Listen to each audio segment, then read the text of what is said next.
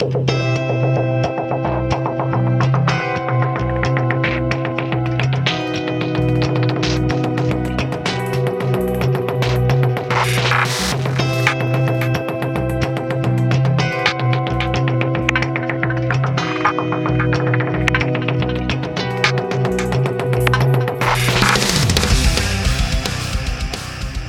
and welcome to the Six Figure Developer Podcast, the podcast where we talk about new and exciting technologies, professional development, clean code, career advancement, and more.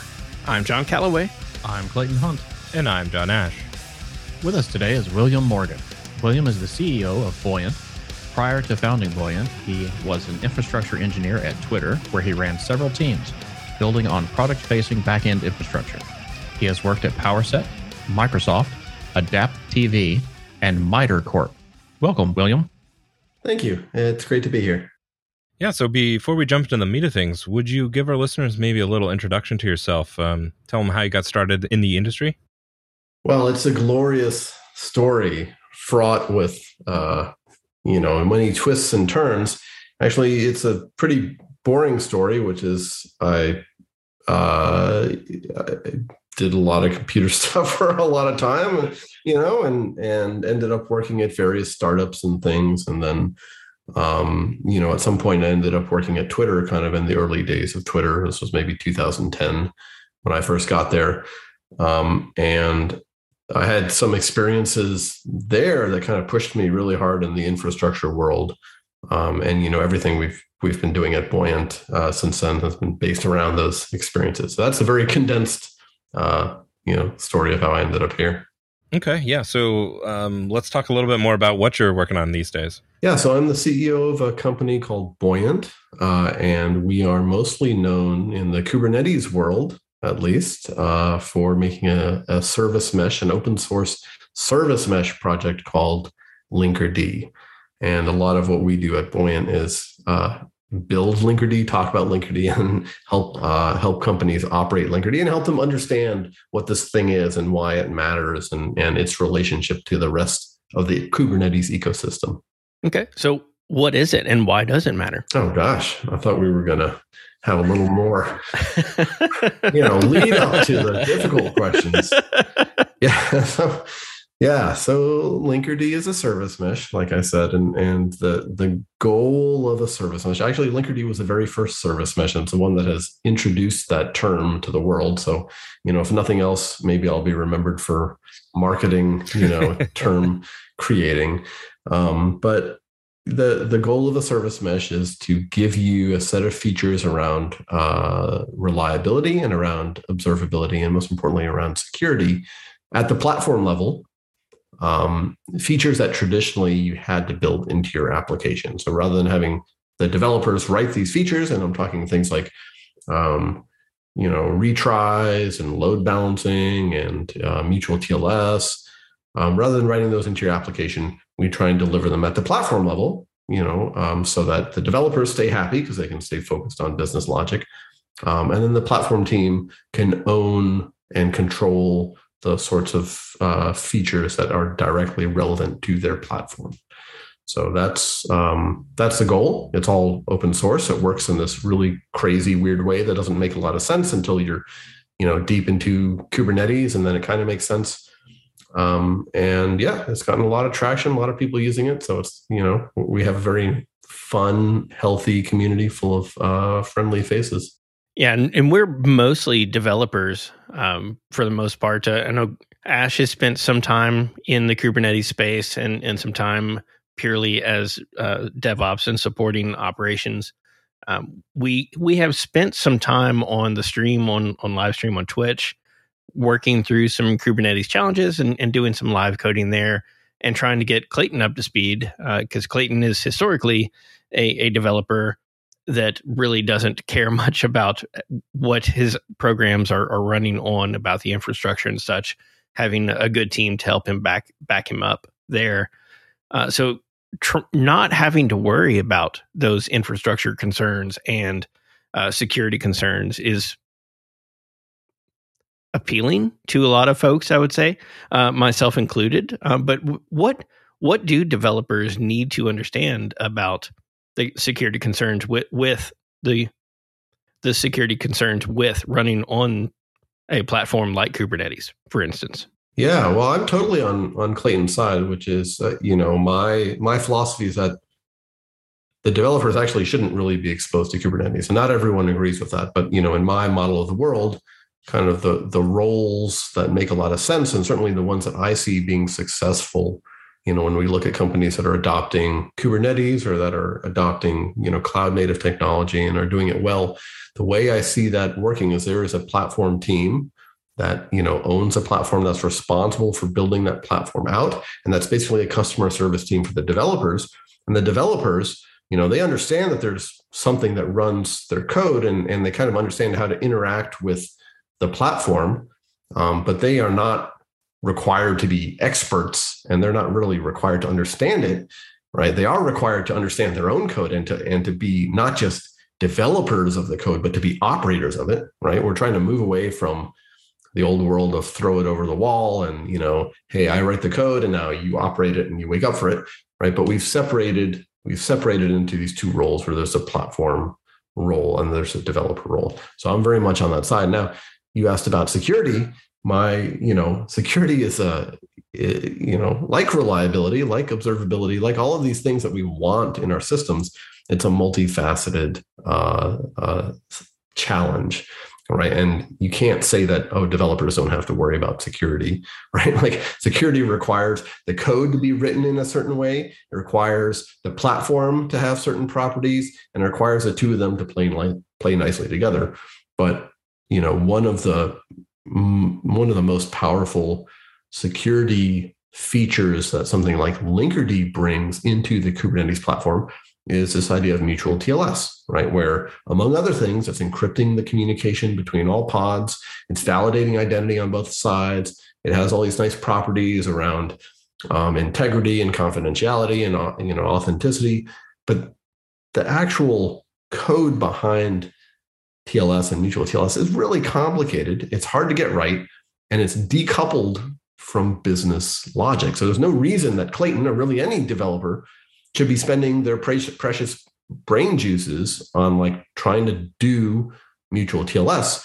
They, in my opinion, they should be focused on the business logic, right? On building the fundamental economic engine of the business. And the mTLS stuff, let's handle that at the platform layer. So that's my very long-winded answer to, what is a relationship between, I guess, generally developers and security and the platform and security. Everyone has to work together, but there's different components that they each have to be responsible for. Yeah, so can we take maybe just one little step backwards and talk about what mTLS is, or mutual TLS is? Yeah. So this is a really interesting topic. So let me actually take a further step backwards and let me explain how the service mesh works, because I kind of alluded to the fact that it's really weird, right? And so actually I'll take 3 steps backwards and let me go back to the origin story, back when I was young and full of energy and was working at Twitter. Because actually, I think having some of that context helps. So back in the olden days, Twitter had this monolithic Ruby on Rails application, lovingly known as the monorail. And it was under a lot of stress, and it would fall over a lot. And there's all sorts of funny, stories, and it kind of became so notorious for falling over that there was a icon, the fail whale, and it became almost this cultural thing where it's like, oh, isn't that cute? Twitter's failing again, haha. Which was kind of interesting, and maybe there's some interesting humanities research to be done there, but that wasn't a great situation. So when I joined, we were just on the beginnings of shifting from this monolithic Ruby on Rails application to basically what we would now call a cloud native architecture. Now, it wasn't actually on the cloud. We didn't have a lot of the words that we have today. We didn't have containers. We didn't have microservices.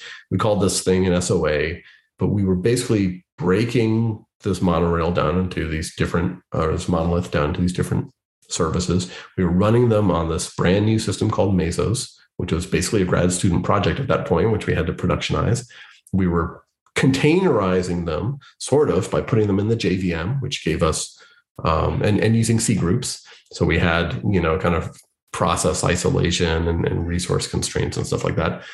And the most amazing thing about this is that it actually worked, right? Like that was astounding, right? For such a big transformation to happen.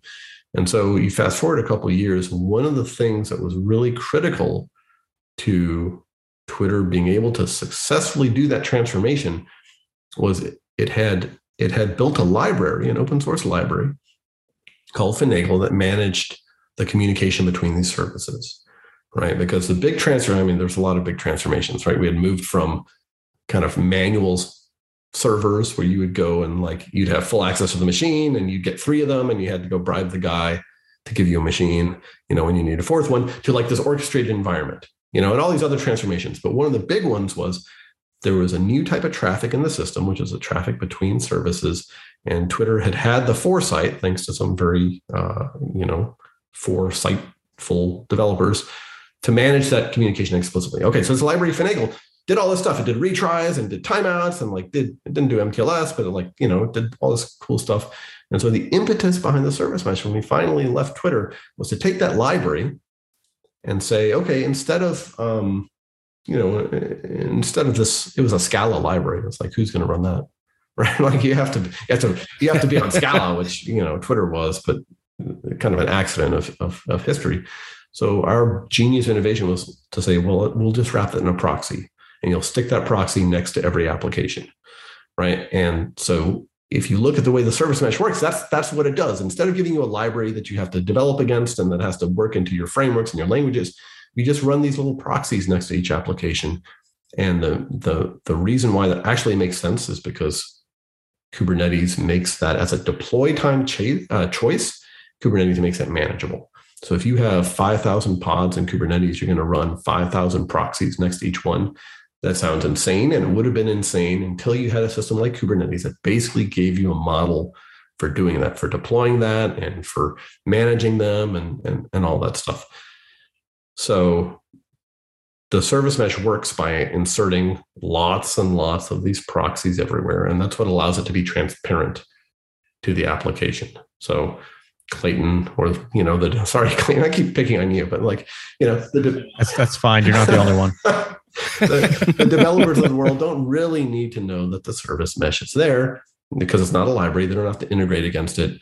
And the way it works is all communication between the microservices or between services in your cluster will go through the proxies. And in fact, it'll not just go through one. If A is talking to B, it's going to go through 2 proxies. It will go through the client-side proxy and the server-side proxy. Okay, I promise I'm getting to mutual TLS, but let me pause there. Does that make sense so far? With you so far, yeah. Yeah, and I'm just going to do a little bit of speculation here, but I'm guessing that those those proxies then running side by side are going to then spin up inside the same node as what the application's running, or maybe you'll be getting to that. Yeah, so not just in the same node, but it's actually going to be in the same pod. Oh, in the same pod. This is known as a sidecar container. Yeah. That's right. And that ends up being really, really important for a couple of reasons. One is that you have the very nice distributed systems kind of aspect here, where every time you create a new instance of your application, a new pod as part of your replica set, as part of your deployment, then you get a new proxy, right? So we start, all of the logic there gets distributed out, and you don't have the central point of failure. And those set of proxies is known as the data plane.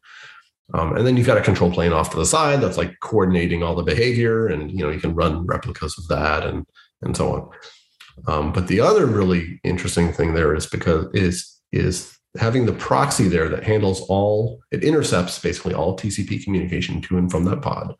That proxy can now act as an enforcement point for security, right? And so now we finally get ourselves to mutual TLS, because what the proxy is going to do is it's going to initiate and it's going to terminate TLS in between pods, right? And that gives us confidentiality, so it gives us encryption, basically. It gives us integrity, so whatever one pod is sending, the other pod is guaranteed to receive, and it gives us authenticity, and that's where things get interesting. So TLS is the thing that our browsers are using, right? Every time we point our browser to a website and we see a little green lock icon, I don't even make it green anymore. It's just like a little lock icon. That's because our browsers are speaking TLS, right? So our browser is going to the server and saying, hey, I expect you to be, buoyant.io and prove to me that you are. And then TLS, has this mechanism of basically the server authenticating itself and saying, here's why I'm buoyant.io, and you can trust me because of X, Y, and Z. And there's public key infrastructure and public key cryptography and all sorts of cool stuff to make that, kind of proof happen. Even if my browser has never talked to buoyant.io before, there's a way of trusting the, that statement. And mutual TLS is just like that, except that the client is also authenticated in that same way. So normally, if my browser connects to buoyant.io, right, it's authenticating that this is actually who I'm talking to, right? It's authenticating this is actually buoyant.io. It's not some imposter. But buoyant.io is not really authenticating anything about my browser because it doesn't care, right? I'm just like some browser out there. But in mutual TLS, we do authentication of the client as well. And so we say, okay, if I'm A talking to B and it's happening, HTTP, just like my browser, TLS, just like my browser, but I'm within a Kubernetes cluster, we might as well validate both sides. And I have to prove that I'm A and you have to prove that you're B. And now we can have, a safe type of communication between us. Those identities end up being really interesting, right? Because now you have basically this cryptographic proof of like, you are A and I'm B, right? And of course we can encrypt stuff based on those identities so that we can be sure that only A is receiving this message and so on. But we can also start doing policy on top of those things too. So we can say, is A allowed to talk to B? Are we, is it allowed to have this kind of communication? So we can do a lot of stuff once you have those identities in there. And the magic of the service mesh basically is that, yes, you could do this by yourself, right? Clayton could implement mutual TLS, but it gets really, really complicated because it involves certificates and lots of rotation and like all this other stuff. So Linkerd can basically do this for you. And mutual TLS has been around for a long, long time, but basically it's so complicated you never really want to do it. It's kind of impractical to do this at scale, except we can actually automate a whole lot of that. And so now we've gotten so fancy with Linkerd that the moment you install it, we're basically doing mTLS for you automatically between all meshed pods, which is pretty amazing. So you're not even turning anything on. You're just like installing Linkerd, and so now you have all this, crazy powerful traffic security in place. Okay, so with like normal TLS, like the kind that your browser uses, you have to go out and most companies pay some service to generate a certificate for them that they can use for all of that authentication. With mTLS, if I've got 5,000 pods and they all need to communicate, am I having to generate certificates for each one of those pods?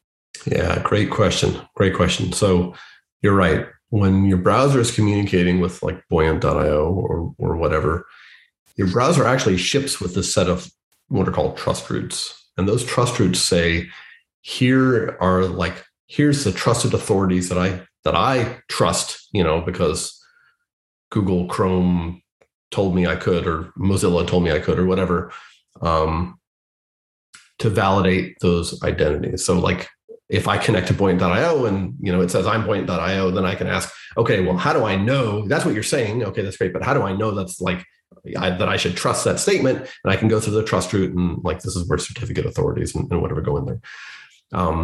So it gets a little complicated within a cluster, right? We don't actually need to go to the outside world, right? Because within a cluster, it's our little self-contained domain. So the way that it works is Linkerd ships with a little certificate authority that is able to issue certificates itself.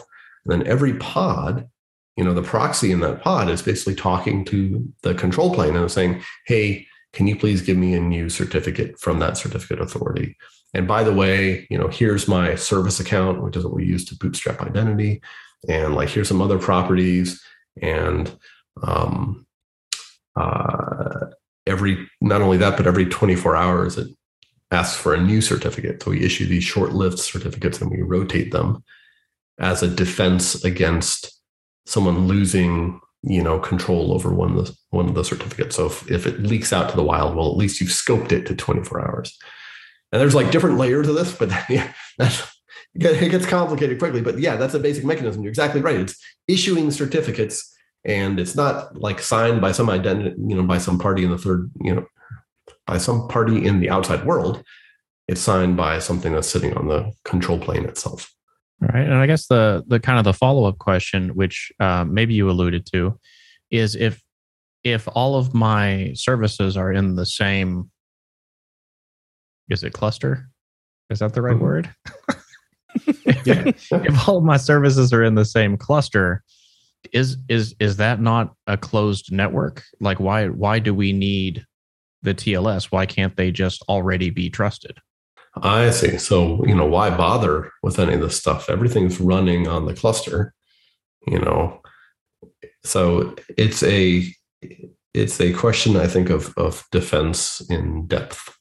So the kind of the traditional approach to security has been to harden the outside layer, to say, okay, no one's allowed into this cluster, and therefore everything that happens within the cluster, we can do whatever we want because no one's allowed in, and they're, except good guys, and therefore like everything's okay. So the more modern security thinking is basically, and there's various terms for this, zero trust is one that gets bandied about, but it's basically about taking that boundary and shrinking it to as small an area as possible. So rather than enforcing all these rules at the cluster boundary, we can shrink them down and enforce them at the pod boundary. And we can say, you know what, we actually don't trust anything outside this pod. Therefore, we're going to communicate in a secure way, and we're going to validate the identities and all that stuff. That means if someone comes into the cluster network and somehow gets access, then they're not able to, sniff the communication. Or, the more common scenarios, you accidentally deploy something that's not supposed to make a bunch of calls, and it starts making these calls, and those calls will be rejected because they don't have the identity required by the proxies. Okay, so in theory, it should be a closed network. Hackers got to hack.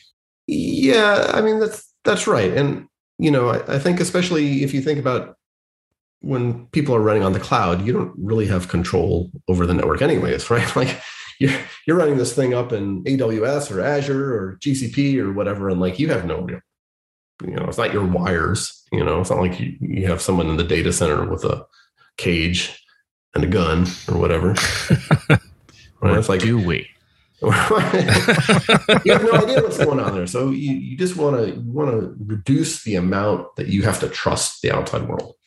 It seems like you kind of alluded to it a little bit, but what's the integration effort on the developer side? Is there something, is a special client or communication, or are they just simply making a call to the, pod name next door? Yeah, usually the most work they have to do is they have to turn stuff off, or they have to throw some code away. So if you are already doing TLS, yourself to these other pods, just turn that off and let Linkerd handle it for you. If you're already doing retries of requests in some way, turn that off because Linkerd can do a better job. So it's transparent, but usually it obviates some of the functionality you may have already built in there. Okay. And does that extend beyond? So it makes sense to me if this is all happening inside of one Kubernetes cluster, right? But what if I wanted to communicate between two clusters? Oh, yes. A man after my own heart. The nature of Kubernetes itself just inevitably pushes you towards multi-cluster, in my opinion. It's too hard to run large multi-tenant Kubernetes clusters. You can do it, but you're fighting against, everything about Kubernetes. You don't have hierarchical namespaces. You don't have CRDs are created cluster-wide. You have all these things that just don't get really hard if you're trying to do multi-tenant. So you end up running multiple clusters, or you're doing it anyways for HA reasons, or for latency reasons, because you want to be close to your close to your customer. So yeah, everything. I love this question because a big design goal for us, Linkerd has this, really nice multi-cluster support, which basically means communication between clusters. And our design goal is to make it so that everything, all the guarantees we're giving you about pod to pod communication also extend to cross-cluster communication. So if you make a call from A to B and B happens to be in a different cluster, well, we're also going to do mutual TLS across the cluster boundary. Doesn't matter. That could traverse the open internet if you want. Doesn't matter. Like, we're going to TLS the heck out of it so that it doesn't matter what network it's traversing. And then that identity is going to be passed through too. So on the other side, you will know that this came from a cluster that's within your same trust domain. And then, we try and make that also totally transparent to the developer. So if you're A and you're talking to B, you just say, connect me to B, and it doesn't matter whether B is on the same cluster or the remote cluster. In fact, you could be shifting traffic. There's traffic splitting mechanisms. So you could shift traffic from the local B to the remote B, and the application doesn't even know about it. Except I guess latency gets bigger, which sometimes has an impact. Yeah. What's the local development story like? Is that come into play with what we're speaking about as well? That I can run my application locally and communicate with the cluster in whatever cloud out there? Yeah, that's definitely a use case we've explored a little bit. I've actually found that there's other tools that are a lot better for that. There's things like telepresence, and there's other ones that are out there that are just much more focused on that use case. So it's doable. I mean, especially if you're running a local Kubernetes cluster and it's talking to a remote Kubernetes cluster, you could use Linkerd to use multi-cluster stuff. But if it's usually there's a better tool for that. Yeah, I feel like that. I know this is a little bit beyond mLTS, but in the Kubernetes space, you had mentioned your opinion about the developer being sort of abstracted away from that. And I think that's a pretty good thought, but then how do we manage the situation of that local development and production now has this pretty main piece of hardware that's a service mesh, and it's going to do retrying logic and all that sort of stuff. And do I want to be able to test and see that my app? I mean, obviously we will run some integration tests or something like that. That's great. But when I'm hands-on working on it, do I really want that behavior to be slightly different than what's going to happen in production? Yeah. Well, this isn't specific to Kubernetes. This is the age-old question of how do I have a development experience that can be validated against production data in a way that's safe, Yeah. But it seems like Docker offered us pretty much that, on the platter, right? You're going to run this operating system here you go. Mm-hmm. You're going to get prod, but then we're going, oh, wait a second, Kubernetes is coming and going, yeah, but we're going to have sidecars and we're going to do all this other stuff for you and you won't have to worry about it. I don't know. It seems like a bait and switch. Yeah, it definitely got more complicated, and I don't think there's a great solution yet. I mean, I think this is something that the industry as a whole is still trying to come to terms with, which is, how do these poor developers interact with this thing? And I've seen some people who say developers should understand Kubernetes and they should become Kubernetes experts. And I don't know. I have a hard time believing that's the answer. Yeah, I feel like the story has gotten better over the last couple of years, but I feel like we're still missing that quantum leap forward to where it's back to it's an afterthought. It happens. We don't even care that it happens. We just know that it does, and at some point we'll get there. But I think it is important, at least right now, to have the awareness of what is happening, so that we can take that into account in our planning, in our design strategy sessions and things like that. I mean, I think we can all agree Kubernetes would be a lot easier if there were no developers and we could just run these clusters without having to run any applications on them.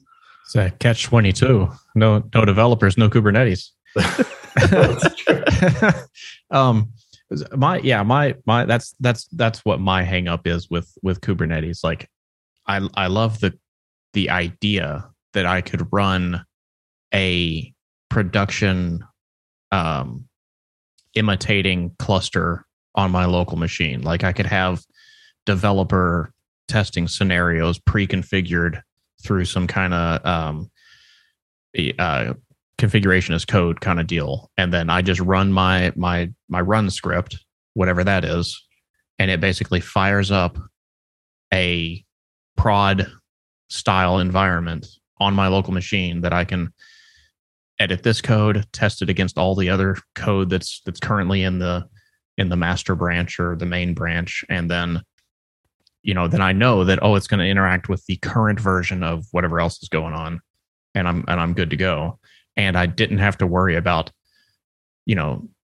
pulling up QA in my chat program of choice, or sending out an email asking if I could change some data, because it's all local. I love that idea. Like, just develop without interference of having to worry about all that other stuff and still have access to all the services without worrying about breaking even other developers. But geez, it's so hard to configure to even get the simplest thing going. Yeah, that's right. That's right. So one thing that's not in Linkerd today, but that is we are now, as of the latest release, which happened 2.11 was like a couple of weeks ago, we're now set up to do is we can start doing policy based on things like HTTP verbs.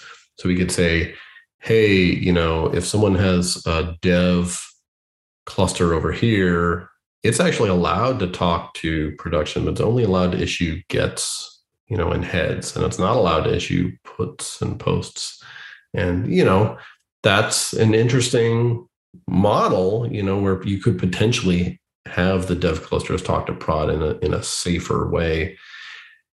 I don't know how much of a panacea that really is, though, because then you get into gRPC, which is like only posts, and then maybe you annotate those methods with like, this is an okay one, this one's not, and then we could build policy off of that. But I don't know what the right solution is, but we're set up to now do that sort of thing. So that may help, at least with one type of testing.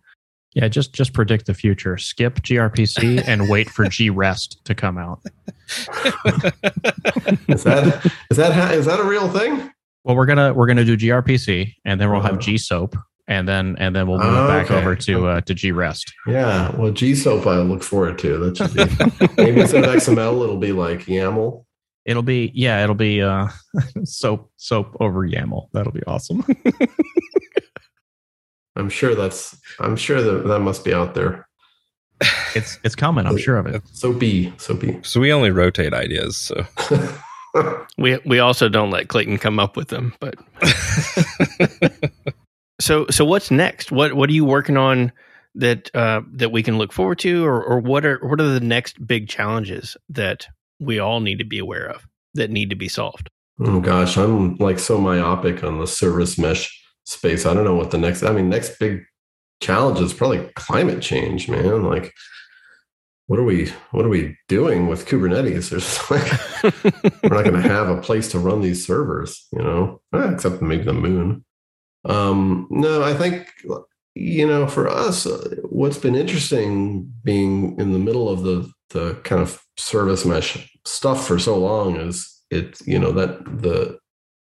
you see the audience really mature. And I think this happened with Kubernetes as well, where the early adopters were very much people who wanted to become service mesh experts and were capable of doing that. And were like, Linkerd contributors as well as operators. And, and then over time, we found people who now are coming into the project and, they don't want to contribute. They don't want to they don't even really want to understand it, which is fine. Like, they want to get the benefits and they want to move on. And actually, I really like that. I really like that because I think for any technology to really be successful, you shouldn't have to understand what's under the hood. You should be able to get the benefits and move on. So a lot of what we've been doing, both on the Linkerd side, but also on the Buoyant side, is building ways by which you can adopt Linkerd and not have to become a service mesh expert, right? And I think the big vision, at least I don't know if it's big, my vision, my tiny vision, is that in the future you can run Linkerd without having to be a server, without having to be a Linkerd expert at all. And I would like to. Ideally, I'd like to host it entirely for you, but you can't actually really do that with the service mesh because the shape of the technology, matters, and those proxies actually need to be running on your cluster. You can't like run the proxies outside of the cluster without it being bad. But maybe some of that operational burden, we can start taking on for you, and we can give you ways where you could just like offload that to someone else. So that's a lot of the focus. We have a SaaS product now called Buoyant Cloud, which allows you to attach your Linkerd cluster to it, and it starts taking on some of the operational burden. It starts giving you alerts, and it starts like monitoring kind of proactively. Oh, here's how your Linkerd, thing is doing. Oh, this thing probably needs some more memory. Oh, over here, like you've got a certificate that needs to, it's going to expire soon. So it's not 100% of the story right now, but we are actually starting to take on some of the pain. And as easy, there's a lot of service meshes out there, and Linkerd is known primarily for being simple. But as simple as we make it, it still sucks to run software, man. It's still like, okay, cool. Like it feels cool to install it, and you get this moment of temporary elation, and then like 3 months later, you're like, oh god, I gotta upgrade, and, it's something's breaking, and they're blaming the service mesh. And now I got to go dig in and see what's going on. So I do have a lot of empathy for people who run Linkerd. As simple as we try to make it, as simple as running any software sucks. Yeah, that kind of goes to what my question was going to be, and it seems like you've mostly answered it. So I'll sort of pair it with another one, but just wondering to understand that that story of getting it sounds like a great product, and I'd like to bring it into Kubernetes. Like, what sounds amazing, right? And so what do I need to do? And to kind of like pair that with are there resources out there that you have that you guys could point people to say, what can I learn more? How can I get started? All that sort of stuff. Right. Yeah. So we've done, we've spent a lot of time and energy trying to make it a little easier to operate Linkerd. We have, obviously there's a whole bunch of introductory docs out there to just get your hands dirty, because I think that's the best way to learn any technology. But then we also have this production run book. We've just published a run book that's like, here's our production recommendations for running Linkerd. And then what's been really interesting actually for us, for a long time we didn't run Linkerd ourselves. We were just making open source, and it was it's like shipping CDs. You cut a release on Friday and like you go home. Good luck everyone. Download it and let us know how it goes. But now we're running it ourselves because Buoyant Cloud itself is like powered by Linkerd. So now we're like running into all these things. We're like, oh man, we really should fix that. Oh, that's weird. Okay. So it really gives you a different appreciation for the end user when you become one yourself. And so that, a bunch of that has, worked its way into the run book, of course, but also into the product itself. Like, a lot of what we do at Buoyant, the company, is help people adopt Linkerd, and part of that is providing support and stuff. And I really don't like the model. Like the standard model of support seems to be like, okay, well, here you go. Like if this breaks, you can wake us up at 3 a.m. and we'll help you fix it. Like, that's what people expect. And I don't like that, A, because I don't want to wake up at 3 a.m. Although now I can pay people to do that for me. But B, because like, that's like the emergency room model of support. Right. And like, I get, it's good for there to be an emergency room, but you should go to the doctor, often, and maintain a healthy lifestyle and exercise and eat vegetables and all that. And so I'm trying to encode as much of that into Buoyant Cloud as possible, so we can be really proactive with that software. And we can say, hey, look, you've got this issue that you should address now. It's not a big problem now, but like, if you let this fester, then like you're going to end up in the ER.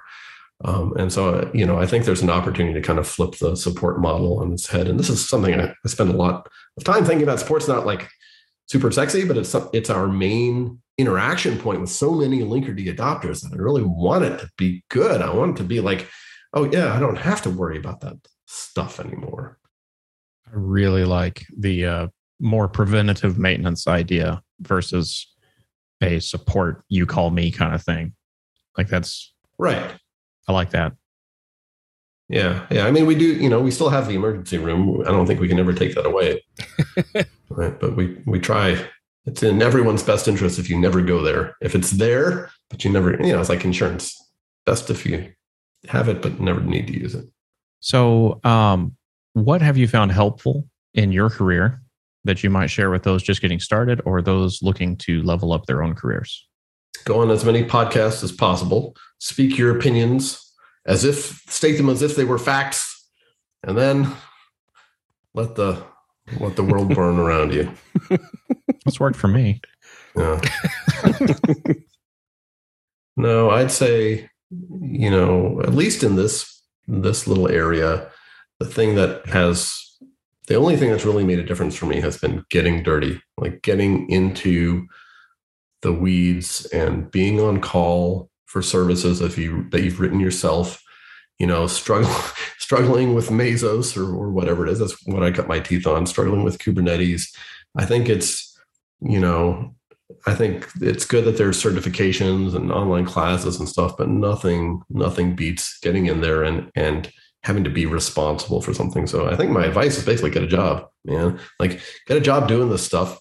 It's the details are going to change over time, right? Like Mesos was the hot thing for a long time. And, even when I left Twitter, it was like the ascendant, glorious piece of technology. Now it's Kubernetes, and like probably another 5 years, it'll be some other thing. It'll be GSOAP or whatever. So the details change, but like you getting in there and getting your hands dirty and learning, what it's like to debug a service and what it's like to, deploy something at 3 a.m. or making it sound horrible. What it's like to, have the glory of being on call for something. It really makes a difference. So that's my advice. Get a job. Where can our listeners go to follow you and keep up with what you're working on?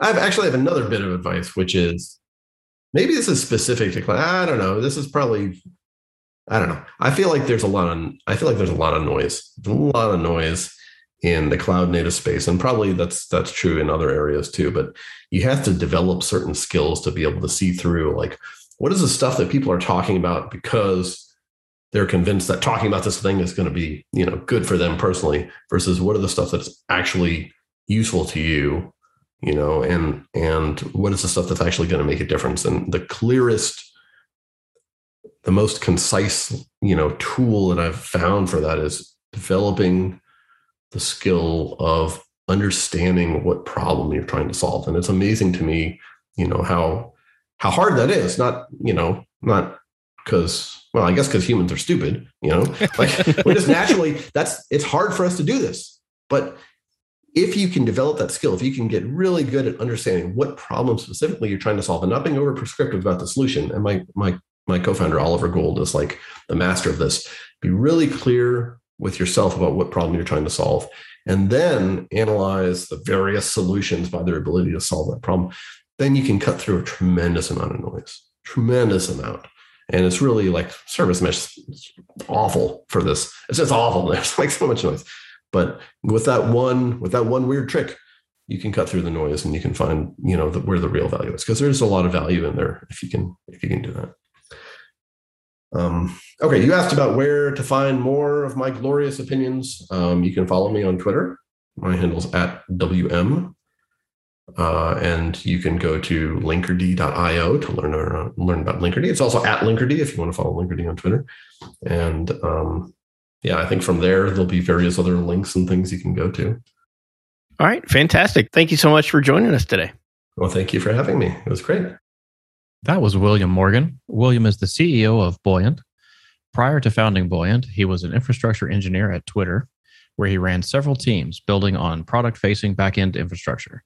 He has worked at PowerSet, Microsoft, Adapt TV, and MITRE Corp, and has been contributing to open source for over 20 years. If you like this episode, please like, rate, and review on iTunes. Find show notes, blog posts, and more at sixfiguredev.com. And catch us live each week on Twitch. And be sure to follow us on Twitter at SixFigureDev. This has been another episode of the Six Figure Developer Podcast, helping others reach their potential. I'm John Calloway. I'm Clayton Hunt. And I'm John Ash.